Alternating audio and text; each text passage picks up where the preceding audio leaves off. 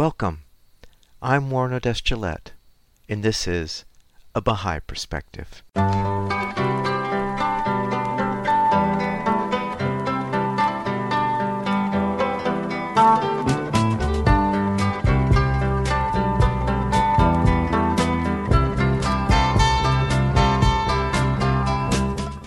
Welcome to A Bahá'í Perspective. I recorded an interview with John Clark on June 21st, 2022. John is a jazz horn player and composer. He invented his unique horn with the same range as a French horn, which he called the hornet. He's released 7 albums. We feature songs he's composed in the interview. I started the interview by asking John where he grew up and what was religious life like growing up. Although I was born in Brooklyn, I grew up near Rochester, New York. My family was mostly Catholic, so I was brought up through the Catholic Church. And around age 14, I became a lapsed Catholic. What were the circumstances that caused you to be a lapsed Catholic? Just looking around me, I didn't really think that the people around me in the church were practicing what they preached. I mean, I was just a kid. I didn't know any better, but it wasn't taking me in any kind of direction that I wanted. I felt like there was hypocrisy around me, and it didn't feel good. It didn't feel comfortable, and I just absented myself completely. And at that point, I didn't pursue any other spiritual path either. I feel like I didn't know any better until much later in life. What was your spiritual journey through your life that ultimately led you to the Baha'i faith?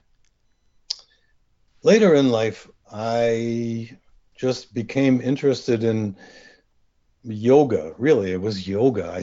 I started reading a lot of books on yoga and trying to learn some yoga, although where I lived then, I was in the military and there was no opportunity for me to really practice. But some of the things that I was reading, like Autobiography of a Yogi, and some other books that I don't even remember the names of, it all made a lot of sense to me, and it was leading me in the direction of meditation. And I was trying to figure out, how can I learn to meditate?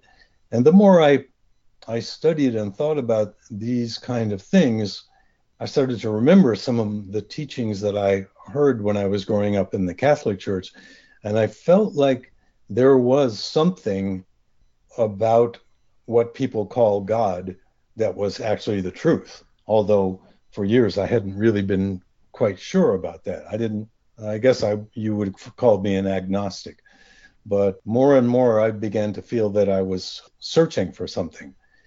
I'd say 2 or 3 years passed by where I was just living my life trying to establish some kind of a life as a musician and thinking about these spiritual things at the same time. When I first encountered some Baha'is, I had heard a little bit about the Baha'i faith. Actually, a good friend of mine when I was in the military came from Chicago, and he had been to the temple in Wilmette. And he once told me that, and he was very, very atheistic, very opposed to all kinds of religion. But he told me once that if he was going to have anything to do with any religion, it would be Baha'i. And that was the very first time I ever even heard the word or heard anything about Baha'i. So in the year 1972, I encountered some Baha'is where I was playing at a jazz performance. The people that I met, there was a group of them. For one thing, they were mixed. They were diversified. They weren't all black or all white. And they were all not all the same age. They were so diverse that it attracted my attention, and I got to speak with them a little bit. Everything they told me seemed logical and made sense. And I thought, elimination of prejudice. Yeah, that's a no-brainer. We need to do that. Elimination of war. Yeah, of course, we need to eliminate war. Equality of the sexes, universal education, etc. And the more I heard, the more I thought, yeah, that makes sense. So at that time, I lived in Boston, and I went to the public library, took out a book called Baha'i World Faith, and started reading it cover to cover. And it felt like every time I turned a page and I saw something new, I said, oh, I believe this. I believe this. I believe every page. It was like something that I felt resonated and felt like the truth to me. That was really my introduction. And from then, it was just a pretty short time before I met some Baha'is around the area, and I felt like this is it. This is my path. What got you interested in yoga? I mean, what was the search there that made you look into yoga?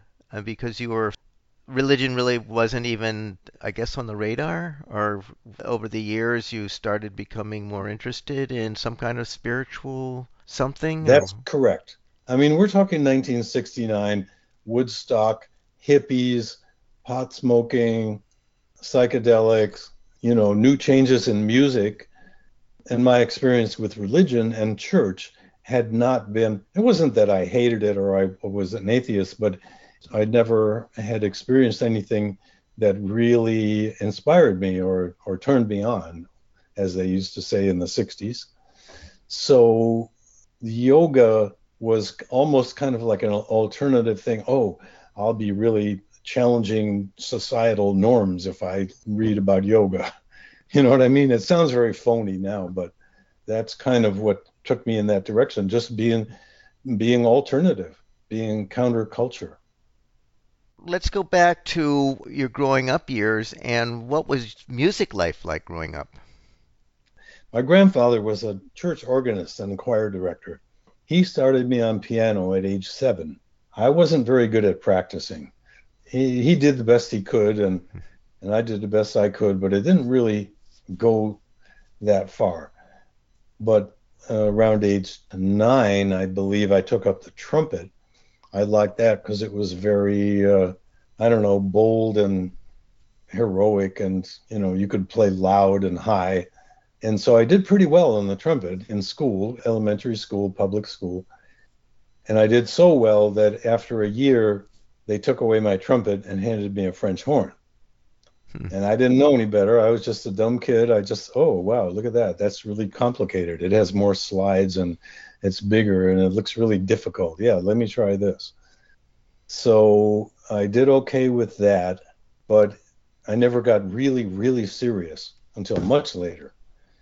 A few years later, I got interested in rock and roll, just listening to the radio, listening to AM radio. And I thought, wow, I want to learn the guitar. So bought myself a guitar, took a few lessons, and then I started self-teaching. I also took up the electric bass, and all through those teen years, I mostly played guitar and bass. But every once in a while, someone would ask me to play the horn or play the trumpet, and I would, okay, do that. It sounds very haphazard and just fumbling, which it really was. But an interesting note, actually, is my very first professional gig that I ever did was on trumpet. And the reason I was hired is that these other kids had a band. They were doing cover tunes of pop, Bill Haley and the Comets and Chuck Berry and stuff like that. But none of them really could improvise. All they could do was copy what they heard on the radio. But for some reason, I had this innate urge to improvise. And they said, oh, let's get Clark. He can improvise. So they would play a song and they'd say, okay, now play a really long solo that would fill out their set because maybe they didn't have enough songs. So anyway, I look back at that fondly as my intro to improv. Anyway, later on, I think still in high school, I started to listen to jazz and I didn't really understand. I didn't really get it, but I thought, oh yeah, this is it.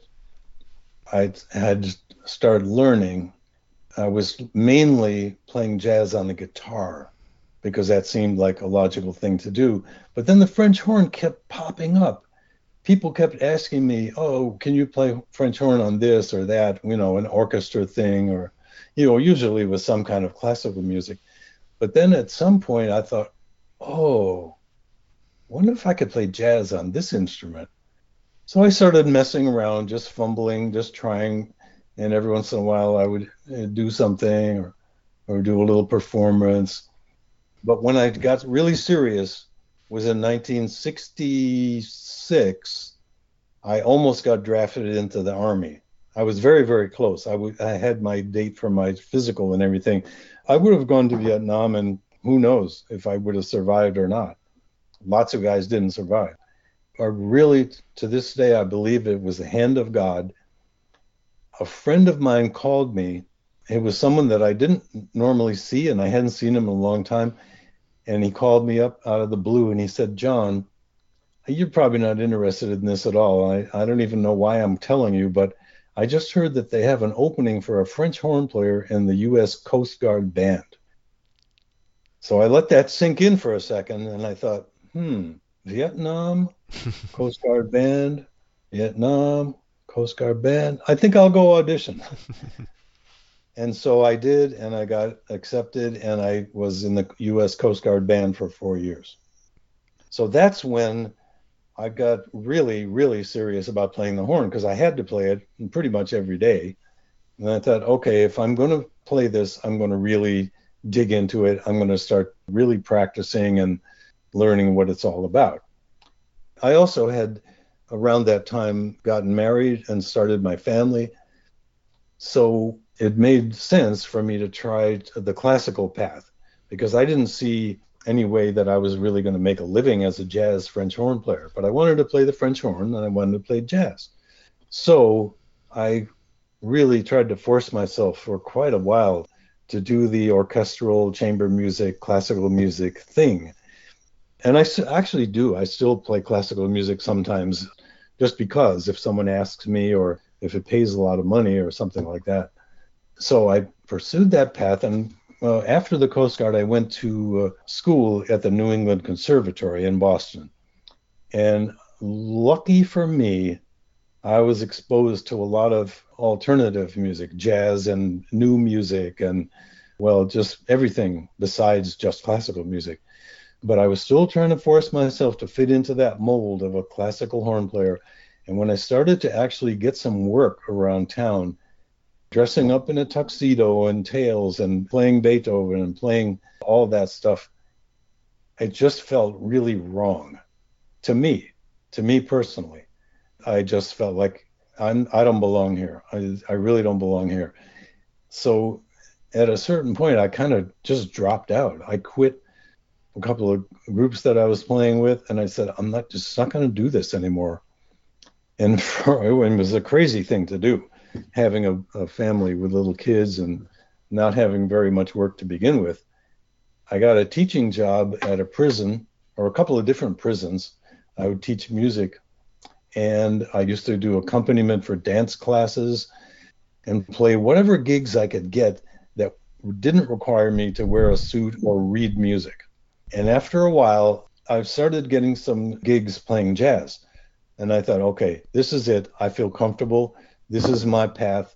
This is what I'm going to do. And so then, having established that, I could accept a classical gig every once in a while just as a freelancer, just to help pay the bills. I had so many lucky breaks. It's really unbelievable. At a certain point, I decided to move to New York because although I was playing jazz around Boston, it didn't feel like it was going to quite take me as far as I wanted to go musically or professionally, work-wise. So I decided to move to New York. And while I was still looking for an apartment and staying with a friend there, I had a call from Gil Evans, who was someone that I had looked up to and respected and admired for a really long time. And to tell you the truth, when he called, and I didn't even have my own phone. I don't know how he found where I was staying, but he called and said he wanted me to play with the band. And I said, no, this can't be Gil Evans. Who is this? Who's playing a joke on me here? Who is this really? This is Gil Evans, and we'd like you to play with us next Monday at the Vanguard. That was an unbelievably lucky break. And I played with Gil for many, many years. I had a lot of lucky breaks after that. I was able to still do some classical stuff in New York. The studio work started to happen slowly. I got to play with some really great jazz greats. McCoy Tyner Big Band for quite a few years.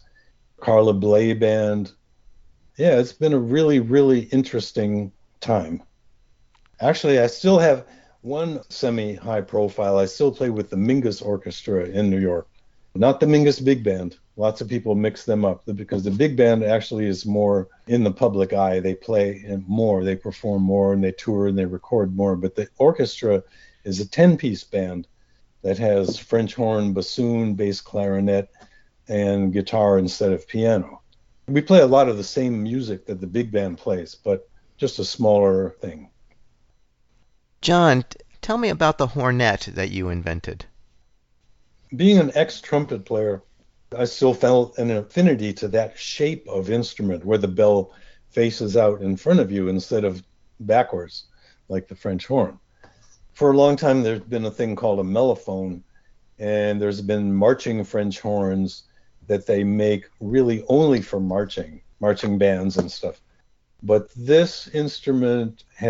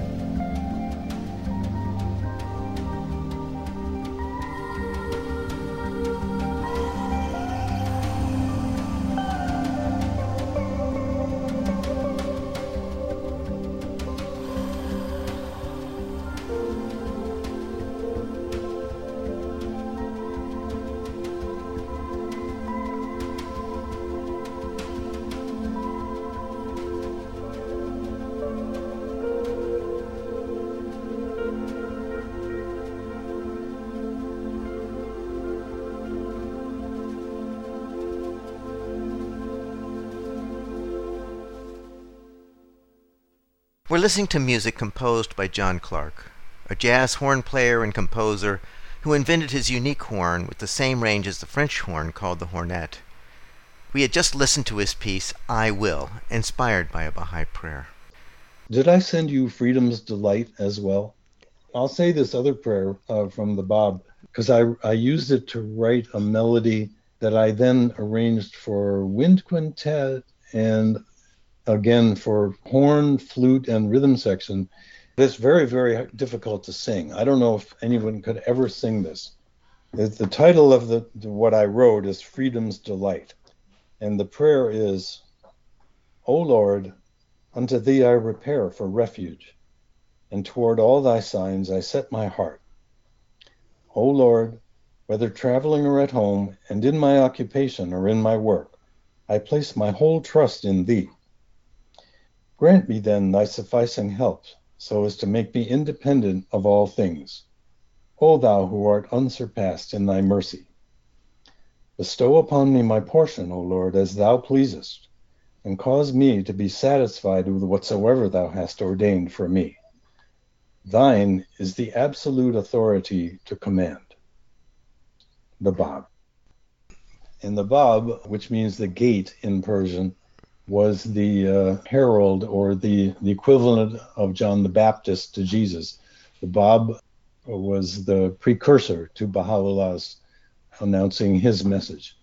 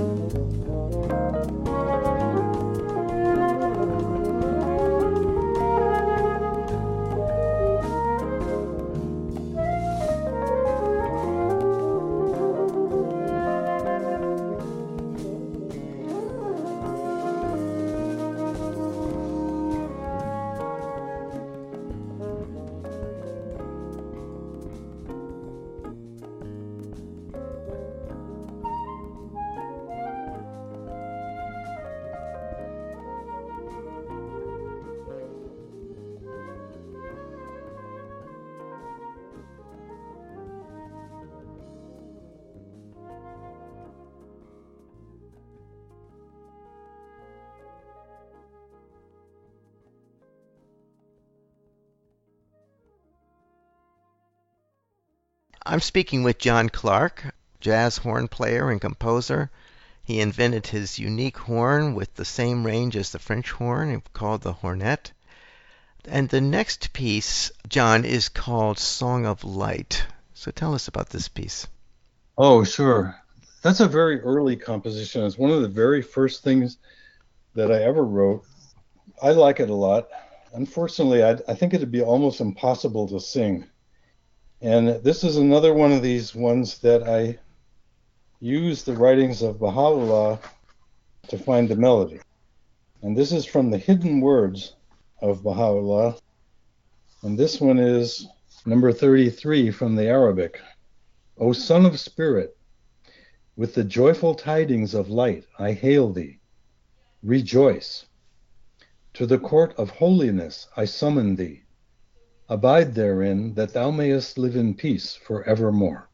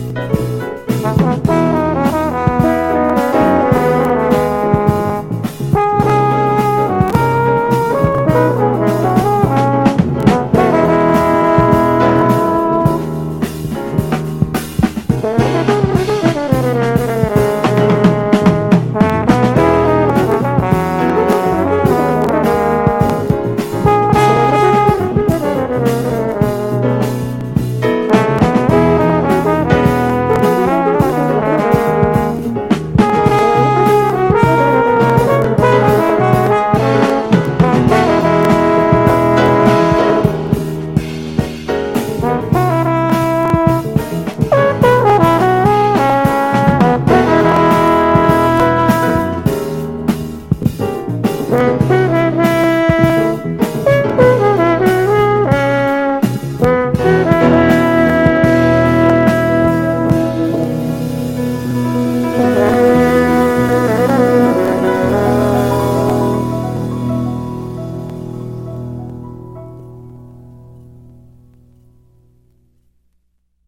listening to the music of John Clark, a jazz horn player and composer. He invented his unique horn with the same range as the French horn called the hornet, and he's released 7 albums, and we're listening to pieces that he selected for featuring on the interview. Now, we have 2 pieces. I guess they're both short pieces. Do you call them BRG1 and BRG2 or what? Yeah, I'll explain about that. So BRG number 1 and 2 is really fun and interesting. Maybe 10 years ago, I organized an improv workshop for horn players. Believe it or not, there are many, many French horn players who want to improvise and feel like they don't have any outlet, they don't know what to do, they don't know where to start. What can I do? So I got together with a colleague who is more of classical orientation, but he's very interested in helping people open up to improv. Jeffrey Agrell is his name, and he just recently retired from the University of Iowa. So we did this workshop, and it turned out to be really, really fun and successful. We did it 2 summers, and the second summer we did it in the town where I live most of the time now, in Heath, Massachusetts. I don't know how I got this idea, but I decided to write some pieces of music that would be accompanied by farm machinery. Okay? So BRG stands for Ballad of Red and Green. So the red would be for an international tractor, and the green would be for a John Deere tractor. One of those pieces has an international baler, hay baler, playing the part of the drums or the rhythm section, providing the rhythm. The other one has a pretty old John Deere. The older John Deeres are 2 cylinders, and they make a very unique sound, especially if you idle them very slowly. I owned it before, but then I didn't have it when we did this music, so I had to borrow one. You'll hear it, ka-toom, ka-toom, ka-toom, ka-toom, is kind of what it sounds like when it's idling. It's sort of the rhythm section. Exactly. And, those are on YouTube, I believe. All right, so we'll play both of those, BRG1 and BRG3.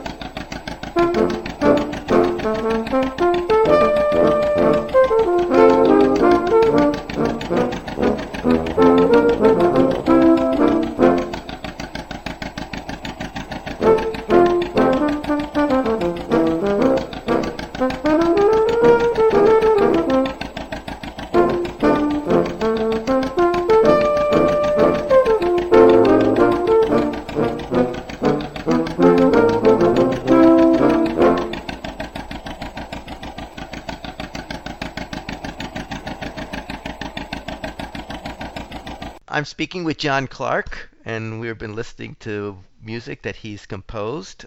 He's a jazz horn player and composer. He invented his unique horn with the same range as the French horn called the hornet, and he released 7 albums, and we're listening to music that he's composed. And we just played 2 short pieces, BRG-1 and BRG-3, with the farm machinery as the rhythm section to the piece. So, John, where can people find your music? If they don't want to pay for it, they can probably just get it on YouTube. And if they want to pay for it, they can go to my website, which is hmmusic.com. You can buy the CDs, individual songs downloaded too. A lot of it is on Spotify and Pandora. What's the significance of HM Music in your website title? In the book Gleanings from the Writings of Baha'u'llah, there is a place where he says, "Immerse yourself in the ocean of my words, that ye may discover the hidden meanings therein." And when I read that a long time ago, it jumped out at me and I went, that's the name for my music company. So it's Hidden Meaning Music, hmmusic.com.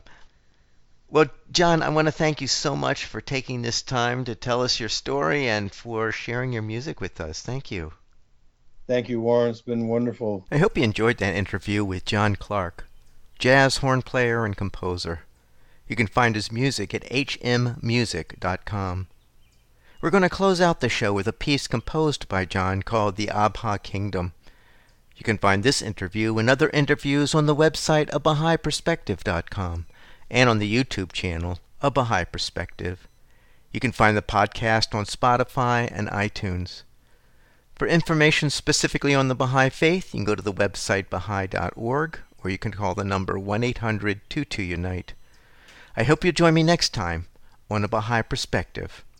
Now here is John's composition called The Abha Kingdom.